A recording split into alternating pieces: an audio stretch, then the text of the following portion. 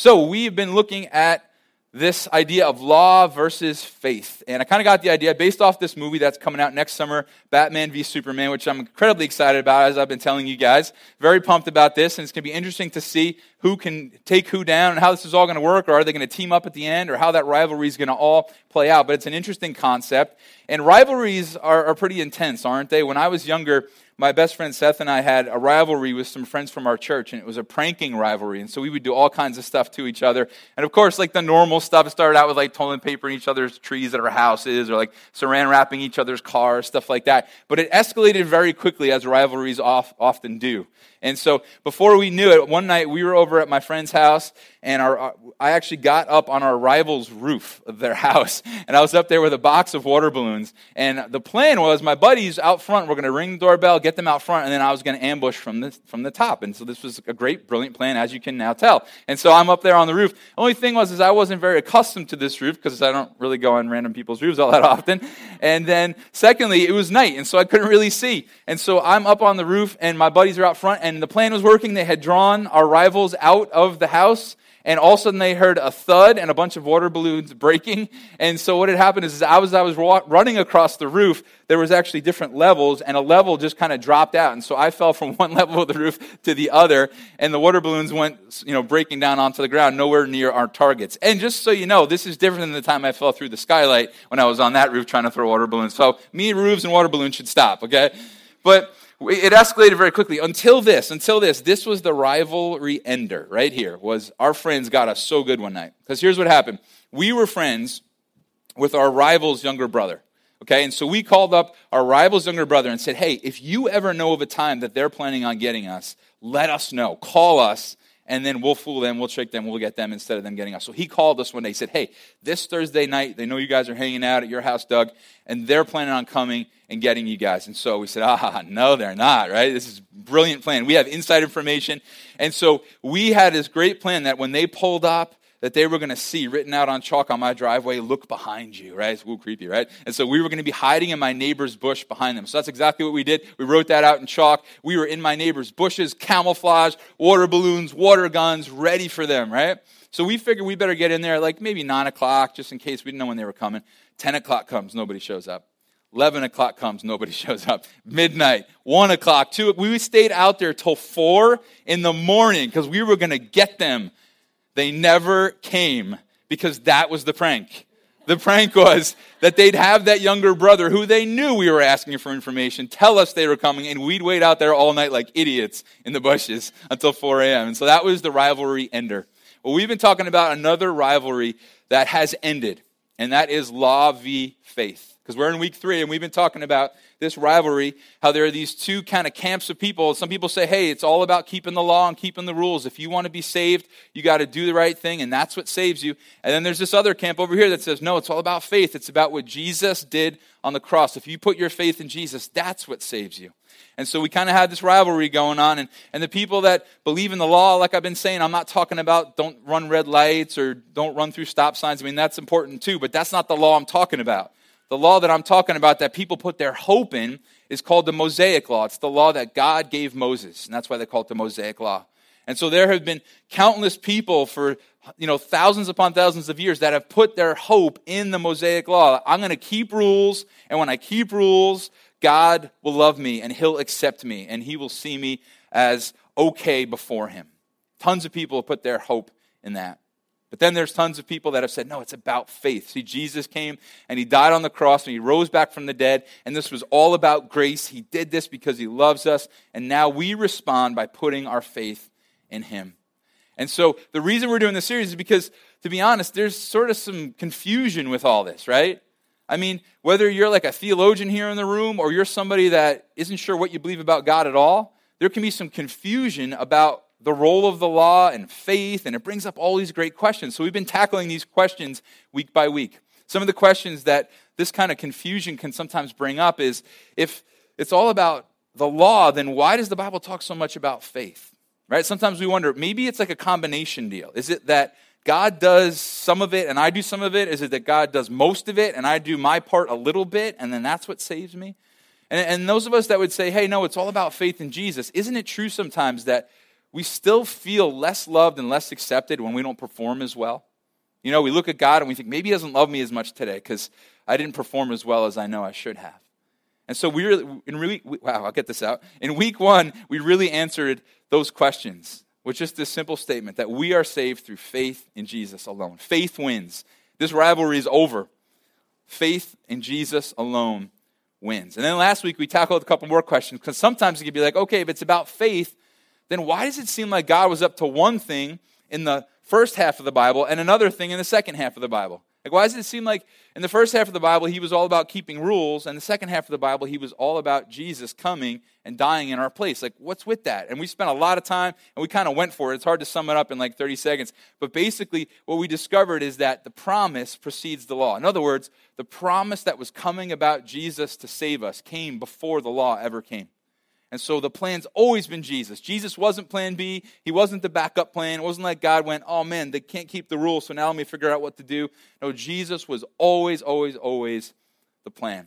But that leaves us with a couple more questions which we're going to tackle today. And I hope that this helps, and I hope this encourages you, because there's 2 questions left, at least in my mind. Maybe you have some more and we could talk, absolutely. But man, I sure have 2 more questions that I need to answer before we move on here. And so the first one is, if we aren't saved by keeping the law, then why was the law ever given? You know what I mean? Have you ever wondered that? Okay, if it's about Jesus dying on the cross in my place, then why did God ever bother to give the law in the first place? Like, what's that about? And so we're going to look at that today. And then secondly, if it's all about faith in Jesus, then what about doing the right thing? Like, if you're honest, some of you guys have been a little bit nervous through this series, right? You've been thinking, man, it sounds like Doug is kind of throwing holiness and doing the right thing out the window. It sounds like he's not too worried about the way that we live our lives as long as we have faith in God. And so, Doug, are you just shooting, doing the right thing in the foot here? How does this all work? And that's what we're really going to tackle today. And maybe those 2 questions don't sound like they relate to one another. What's the law for if we are saved through faith? And then what about doing the right thing? But actually, they're incredibly mingled here. And we're going to see today that our bottom line comes right out of these 2 questions. And so I know it sounds like, we're going to do a lot today, and we are. I need you guys awake. Remember what I said last week? I'll start throwing stuff if I see you falling asleep. No, I won't really, but I actually have electrically charged each chair, and so the ushers know where you're sitting, and they just hit like E7, and you're done. Sorry, but no. So I'm going to keep you awake. Of course, I pour in a visitor when I say that. I'm like, you're done. Great, Doug. All right. And so today, this is such important stuff, and I think it's a really big deal to know why the law was given, because otherwise, like, what was God up to? Was that just a waste of time with all that Moses stuff and all the stuff? And what about all the do's and don'ts in the New Testament? Like, did we just ignore those now? So that's a huge deal to figure that out. And then what about just doing the right thing? And so we're going to look at these things today. And so, as we've been saying, Galatians was written by Paul. It was a letter he wrote to his friends that lived in this place called Galatia. And they were confused too. They were confused about all the same stuff that confuses you and I. They had a lot of the same questions you and I have about what's with the law and what's with faith and all these different things going on. And so Paul wrote this, and Paul's the perfect guy to write this, as we've been seeing, because Paul was all about keeping rules. Paul was really disciplined. He was really smart. He was an expert in the law. But then he came into contact with Jesus, and he went, oh my gosh, I need a Savior. I can't keep the law. I'm in trouble. I need help. And so he was all about putting faith in Jesus, and he was helping the Galatians see, hey, it's about Jesus, it's about Jesus. And so he's the perfect one to be saying this. And again, I got to just remind you, we got to remember, we got a lot of different people in the room today from a lot of different places in life, right? And so if you're a theologian, you're with me, awesome. But you know what, theologians? I want to help everybody in the room. I want to help the people that never heard the name of Jesus before understand what we're talking about today, and everybody in between. So that's what we're going to do here today in Galatians chapter 3. So let's ask this question: why did God give the law? If it's about faith, why even waste your time with Moses and the law and the rules and the commands and the do's and the don'ts in the Bible? Well, Paul asked the same exact question in verse 19 of Galatians 3. He says this: what then was the purpose of the law? And then he tells us, it was added because of transgressions. Now, I've been saying this through this whole series. Galatians is a confusing book, okay? And so I'm going to help you hopefully understand this as I try to understand this myself. It was added because of transgressions. Transgressions is a fancy word for sin, okay? And so Paul's telling us is the law was given because we sin. But Doug, I thought you said that we don't get saved by doing the right thing. I thought you said we don't get saved by keeping the law. That's not ever meant to save us. Here's what the law basically was for. It was to be a seatbelt for us, okay? If I could kind of use that picture for us. It was used to restrain people from doing the wrong thing. Now listen, this is so important. What is a seatbelt for? It's to protect, right? We don't have seatbelts in our cars. I know kids disagree with this, but we don't have seatbelts in our cars just to ruin our fun. We have seatbelts in our cars to save our lives. And so God gave the law to save and restrain people from running down roads that they never should be running down. People, the Israelites specifically, were doing all kinds of stuff that were killing themselves. They were running from what God had, and they were destroying their lives. And so he says, I'm going to put a seatbelt on them. I'm going to restrain them until something else happens, okay? So the reason the law was given in the first place was to restrain people that God loved from hurting themselves and running down roads they never should have run down. And so God says, hey, don't kill and don't commit adultery and don't lie and don't do all these things. Not because I'm trying to ruin your fun. Trust me, if you do these things, you're going to ruin your life and they dishonor me. That's what God's saying, okay? So I'm going to restrain people for a while. I'm going to put a seatbelt on these people. And this is the first part of my plan, God says, okay? Parents, you guys get this, don't you? Don't you wish the seats in your house had seatbelts attached to them? I so wish that were true, right? Because sitting at the dinner table, Landon gets up like 87 times. No joke. My 7-year-old, I so wish there was a seatbelt on that seat. Because I tell him, my wife, right, sit down, Landon, sit down, right? I got to go to the bathroom. He goes to the bathroom, goes back. Oh, I left the light on. Okay. Oh, I forgot to flush. Okay, cool. All right, go wash your hands. Oh, I forgot to wash my hands. Okay. Yeah, okay, cool. Sits down. Okay, now eat. Oh, wait, I want a drink. Okay, gets a drink, brings it up. Oh, I forgot ice. Go gets the ice, brings it down, spills the drink, needs new water, gets the ice. Oh, man, I left my light on upstairs. Okay, cool. Oh, Landon, I've joked with him. If you don't sit down, I'm going to staple your booty to the chair. Okay? That's what's going to happen here, okay? I so wish we had seatbelts on chairs because here's what always happens. Landon ate, 99% of his meal. Somehow, magically, with all that distraction, ate 99% of his meal. And then we clean up the one little piece of macaroni that was left that he didn't get to eat yet because he was off doing something with a Lego. And he comes back, where's my dinner? And he starts weeping, right? Parents, you are so about this. You know this is true, right? I didn't get to finish. You starving me, Yeah, okay, you didn't eat one piece of macaroni. Now, why do I want a seatbelt on Landon's seat? Because I love the kid. And I know that he's going to get upset at the end of the day because he gets so distracted and he goes off and does a billion things and he comes back and he ends up saying, and he's crying and he's broken. And guys, that's why God gave us the law, because he recognizes that if you and I, apart from what's about to happen, this is an important distinction, he recognizes the Israelites, apart from what I'm going to share in just a minute, they're gonna run all over the place, and they're going to do their own thing, and they're going to end up coming back crying and upset and broken. And so he says, let me restrain you. And so I'm going to give the law, okay? Now that was only for a season. It was never the way to salvation. So he gives the seatbelt. He restrains these people that he loves until something happens. And look what he says here in the next part of verse 19. He says, until the seed to whom the promise referred had come. Now again, another confusing verse. Come on, Paul, speak our language. I know. But what is this saying? Basically what this verse means is God gave the law to restrain until Jesus came. Okay, God gave the law to restrain until Jesus came, because that's who this is talking about. You see how the word seed has a capital S? It means it's talking about a specific person. And the promise, we talked all about that last week, was about Jesus. So the law was to restrain until Jesus came. Until Jesus shows up on the scene, God said, hey, let me buckle the Israelites in a little bit because I love them and I don't want them to keep going all over the place and making a mess of their lives. And so until Jesus came, that was God's heart for them. Now, you might say, well, why didn't God just send Jesus as soon as Adam and Eve sinned?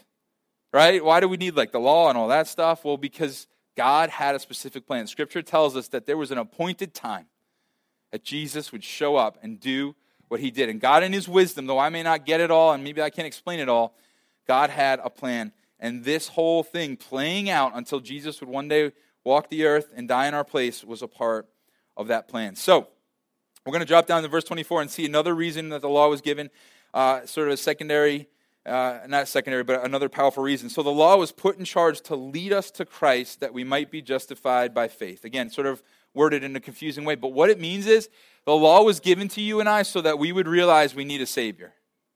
The law was given to you and I so we go, oh man, these rules are impossible to keep. I hope someone could live it for me. I hope someone could keep these rules for me because I can't keep them. I remember being a kid and you'd be trying to do something that was too hard for you and you'd look to your dad or an older brother or a mom and I can't do this. Can you do this for me? I got myself stuck up in this tree. I can't climb out. Can you help me here? Can you get me down? Can you do what I can't?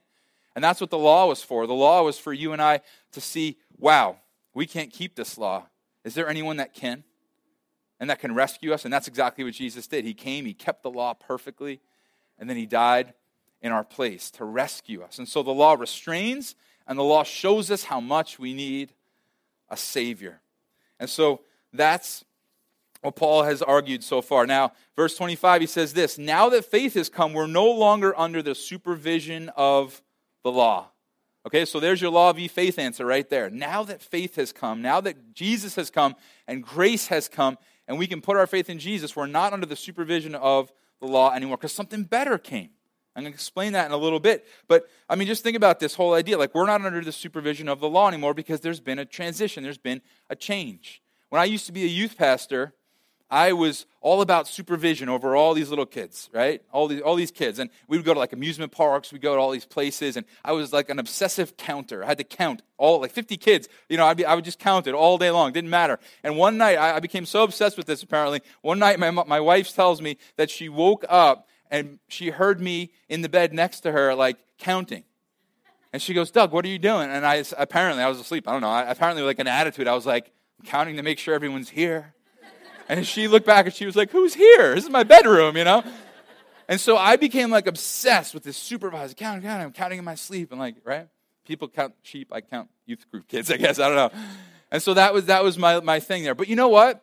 I've transitioned, and so I'm a lead pastor now, and so I don't do that anymore. I don't count anymore. In fact, my kids the other day said, Dad, do you go on all the youth group trips? You go to the overnighters? I'm like, I do not stay up anymore, children's, right? And so, no, because we've changed. And so we went on a men's retreat a few weeks ago, and you know what? I did not count how many people were around and where everybody was. I wasn't looking and, we got all of our guys here. I wasn't counting because they're not under my supervision anymore, right? Although maybe one or two still should be.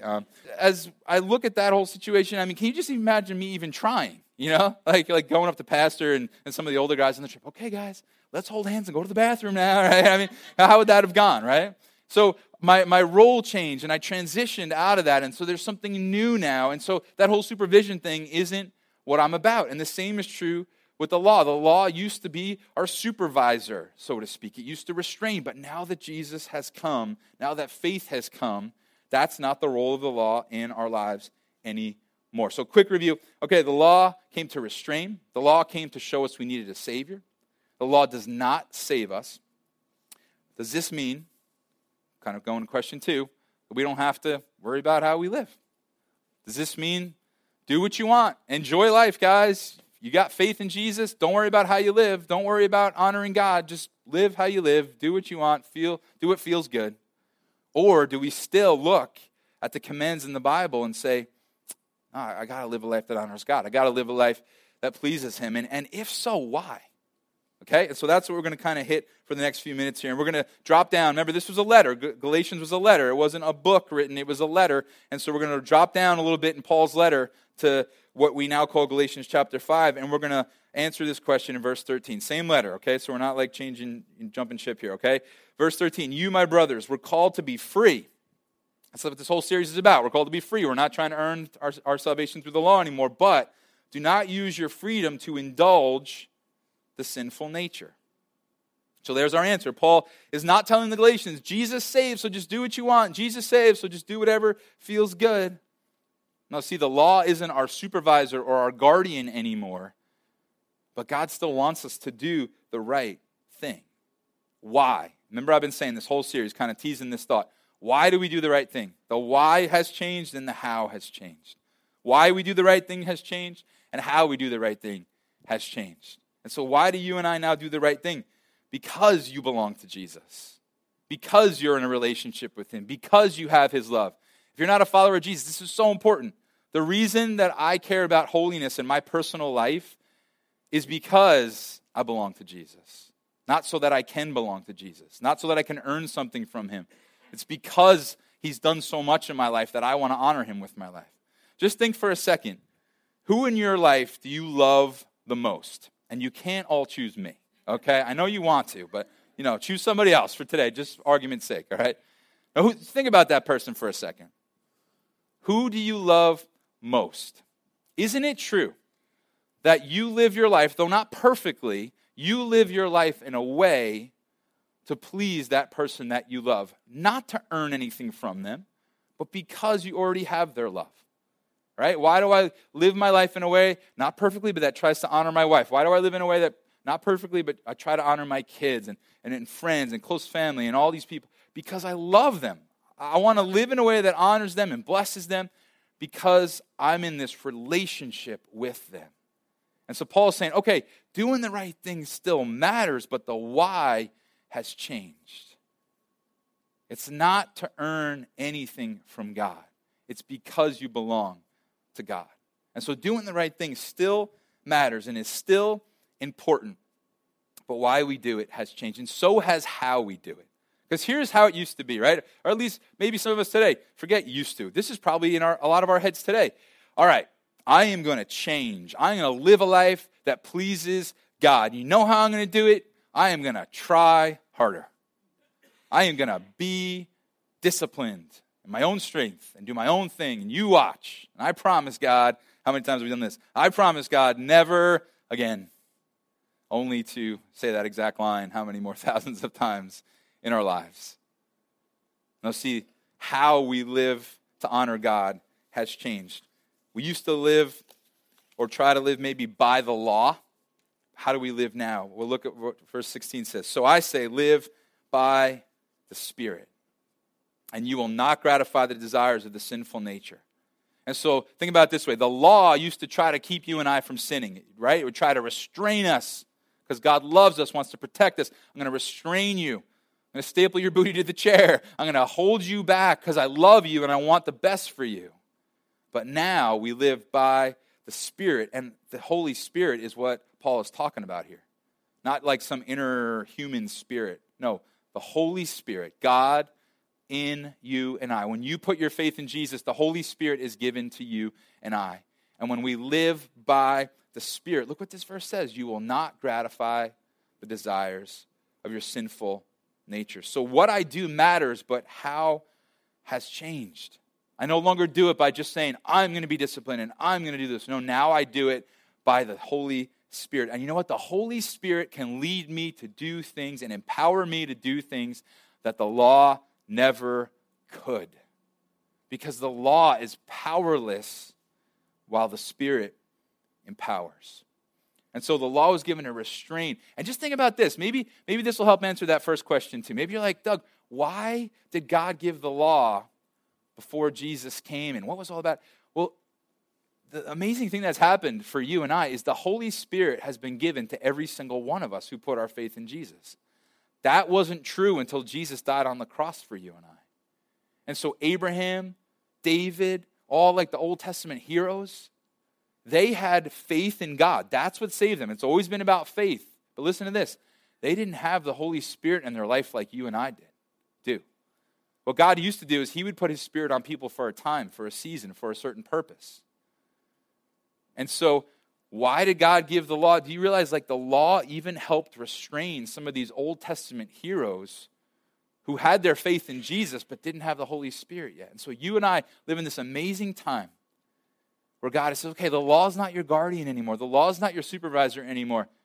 You used to live by the law or try to live by the law. Now live by the Spirit. And so we've seen the law restrains, but the Spirit empowers. And so as you and I want to live lives that honor God, we got to get as close to God as we can. The closer you are to Jesus, the more the Holy Spirit will empower you.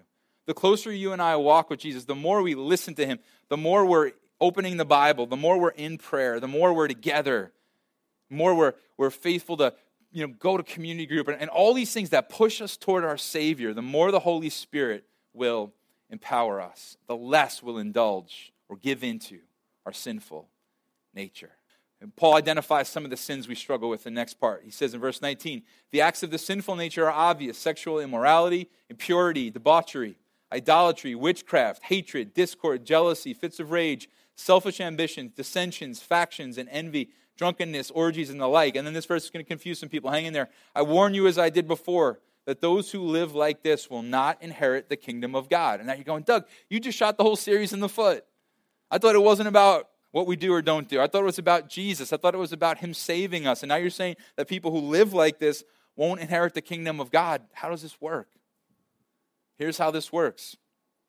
Paul is not saying that if you and I struggle with those things or once in a while fall in those areas that we are not followers of Jesus. He is saying that when we use our freedom to indulge our sinful nature and not care about the sin in our life, we will not inherit the kingdom of God. When you and I continue to live this life in these ways and not have an ounce of repentance in our heart, an ounce of regret, and not just regret, but remorse toward God, and God, forgive me, change me. I don't want to live this way anymore. I don't want to do this anymore. It's somebody like that can't inherit the kingdom of God. It's somebody that says, whatever, God forgives me, I'm just going to do what I want. I'm imperfect, oh well, too bad, I'm not changing. That's the person that's in trouble. But you and I, if we are walking toward our Savior and we fall short and we repent and we go to God and we say, God, forgive me, change me. I'm not going to try by my own power to do this, but I'm going to partner with your Spirit who will empower me to live a different life. And so Paul gives all those kinds of struggles, those sins, those things that we fall into. And we see here, Paul, New Testament, just told us it's not about the law, is saying, hey, don't live this way.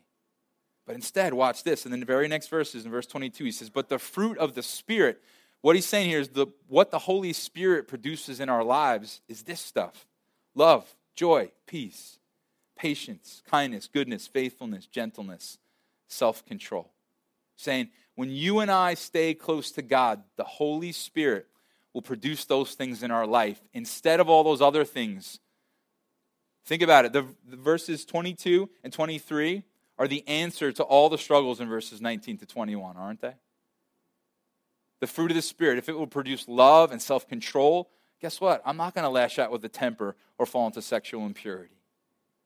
If the Holy Spirit produces these things in me, I'm not going to gratify the desires of my sinful nature, which are just going to destroy me anyway. And so Paul says, hey, live by the Spirit. The how has changed. Don't try in your own strength.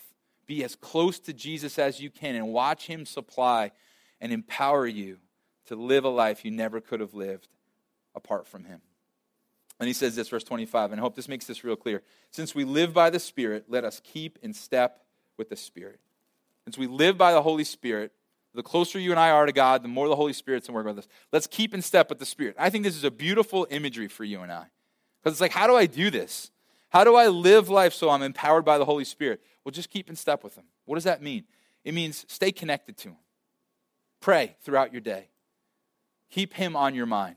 Ask him to lead you. Ask him to direct you. I've told you guys this before, that the imagery Paul has in mind as he's using this phrase here, keep in step, is the imagery of a bunch of soldiers who perfectly keep in step with each other. You know how that works? You've seen this, right? Just perfectly. The guy in charge, the officer in charge yells out the command, and they turn on a dime. They are perfectly in step with each other. Well, how does that work? How does it work for soldiers to be connected like that? It's all about communication, isn't it?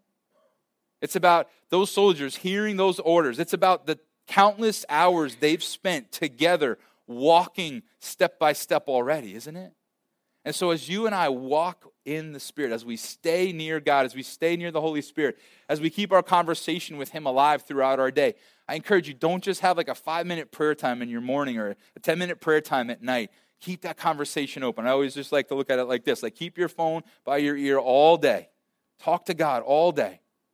You know, always having your mind focused on what he's doing. I mean, I know we have to focus on other things too and stuff, and we can enjoy like entertainment and things, but just always connecting, never kind of hanging up the phone and putting it away. Just always that communication's open. God, lead me. I want to stay in step with you so that I can be empowered by you to live the life that only you can empower me to live. But here's what I want you to walk out of here with today. If you remember this, I think you'll be good. The law restrains, but the Spirit empowers. The law restrains, but the Spirit empowers. God gave the law to restrain people until Jesus came because he loved them. And now the Holy Spirit is in you and I as we put our faith in Jesus. And if you're not a follower of Jesus here today, the moment you put your trust in Jesus, he puts his Holy Spirit in you, and he begins to do the heavy lifting in our lives. He begins to make the changes in our lives that you and I have been trying to make our whole lives. And so the law restrains, but the Spirit empowers. Do you see how that one phrase answers our two questions? What was the law about? It was there to restrain people until Jesus came. So I guess here's the question. You ready? Stick with me. I know. All right. I don't have to start electrocuting people, okay? Here, stick with me, okay? So what do we do with all the commands in the Bible? What do we do with the do's and the do-nots? What do we do with the law? What do we do with even the 10 Commandments? Do we just throw them out now? No, we don't. We don't. Here's what we do. We line our hearts up next to them. Not to earn salvation, but they show us, these laws, these commands in the Bible, they show us what the Holy Spirit should be producing out of our hearts. Okay? And so think about it like this. For someone who's not in a relationship with Jesus, the law is a seatbelt. For somebody who is in a relationship with Jesus, the law is a measuring stick. And it's not a measuring stick toward salvation. It's not a measuring stick toward acceptance by God. That's yours. It's free. It's all given to you through faith by grace, what Jesus did for you. But now, I look to what God says, both Old Testament and New Testament, and say, okay, God says, don't lie, don't murder, don't steal. God says, be pure. God says all these different things. I'm going to line my heart up next to that and say, Holy Spirit, these are the things that by your empowerment, I need to be living out. So we're not trying to keep the law to earn anything from God, but we are looking to the law to say, okay, this is what matters to God, and this is what God says is important. And so, Holy Spirit, would you produce these things in my life? I'm going to partner with you. I'm going to keep in step with you. And so, God, would you produce these things in my life? And so that answer to that first question right there, what's the law about? The law is there to restrain. But what about doing the right thing? Well, the Spirit empowers. The Spirit empowers us to do the right thing. Doing the right thing matters. And the why is because we belong to Jesus, and the how is the Holy Spirit. Staying connected to Him. If you don't know what that means, then please pull me aside later today. If you don't know what that means, you're in a community group, talk to your community group leader about that. If you don't know what that means, come up to our prayer team today, and we will explain to you what it means to walk in step with the Spirit. We'll give you a Bible. We'll help you learn how to pray, all that. Wherever you're at, we want to help people walk in the Spirit. And I'm 37, and I am not a professional walker in the Spirit, okay? I'm growing every day, and I'm learning more and more how to do this and what it looks like to submit my life to God and to let His Spirit lead me and work in me. And so, as a result of this series, as a result of hearing that we are saved through faith in Jesus alone, that the promise precedes the law, and that the law restrains but the Spirit empowers, my prayer for you and I is that we will rest securely in what Jesus has done for us. Don't try to add to what Jesus has accomplished for you on the cross. Rest securely in Him. He loves you. You will mess up sometimes. He will still love you. Yet, we aim at growth, right? We aim at living lives that honor God. Not because we're trying to earn anything from Him, but because we already have His love and acceptance. And so will you walk with the Spirit? Will you keep in step with the Spirit? Will you keep the conversation open throughout your day, be it through prayer or through Scripture or through Christians around or whatever, worship music, listen to a podcast, whatever's going to help keep you walking in the Spirit. Watch Him then empower you. So followers of Jesus, let's rest securely and let's live the lives that God has called us to live as His Spirit empowers us. And if you're not a follower of Jesus, I hope today, man, you are hearing incredible news that there is a God so crazy for you that He sent His Son to die in your place. And when you put your trust in Him, He will then empower you to live a life you never could have lived on your own. The law restrains, but the Spirit empowers. Let's pray. God, I thank you that really it comes down to clear and simple. That God, the law is not our guardian anymore. But the Holy Spirit is in us. God is in us. God is alive and well in our lives. So Christians in the room, I just encourage you that now you would look to Jesus to do in you what only He can. To rest securely today in the fact that He has saved you. You are accepted by God. You are loved by God. He knows you've messed up recently. And He wants you to walk free of the guilt, the shame, the condemnation, the regret of that. And now He wants you to aim at honoring Him with your life as you walk in the Spirit, as you live by the Spirit. So line your hearts up with His Word and let the Spirit empower you. If you're not a follower of Jesus today, I would love to encourage you to put your trust in Him. You can't save yourself. And you can empower yourself to live the life that both God wants you to live, and ultimately, I think if you could see where God would take you and the things he'd do in you, I believe that life would be attractive to you. And so I would encourage you today to put your trust in him. And you can do that just by responding to him. Remember, I had my phone out before. I said, hey, keep the connection alive. Well, today is the day you take your phone out, maybe for the first time, so to speak, and you get the connection going with God. And so I'd encourage you to pray something like this, just silently. Jesus, forgive me for my sin. Thank you for dying in my place.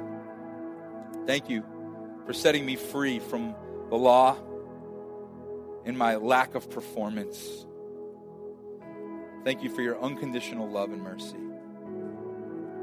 God, would you now be my Savior? I put my trust in you alone. Forgive me. Show me how real you are. And Holy Spirit, now empower me to live a life that honors you.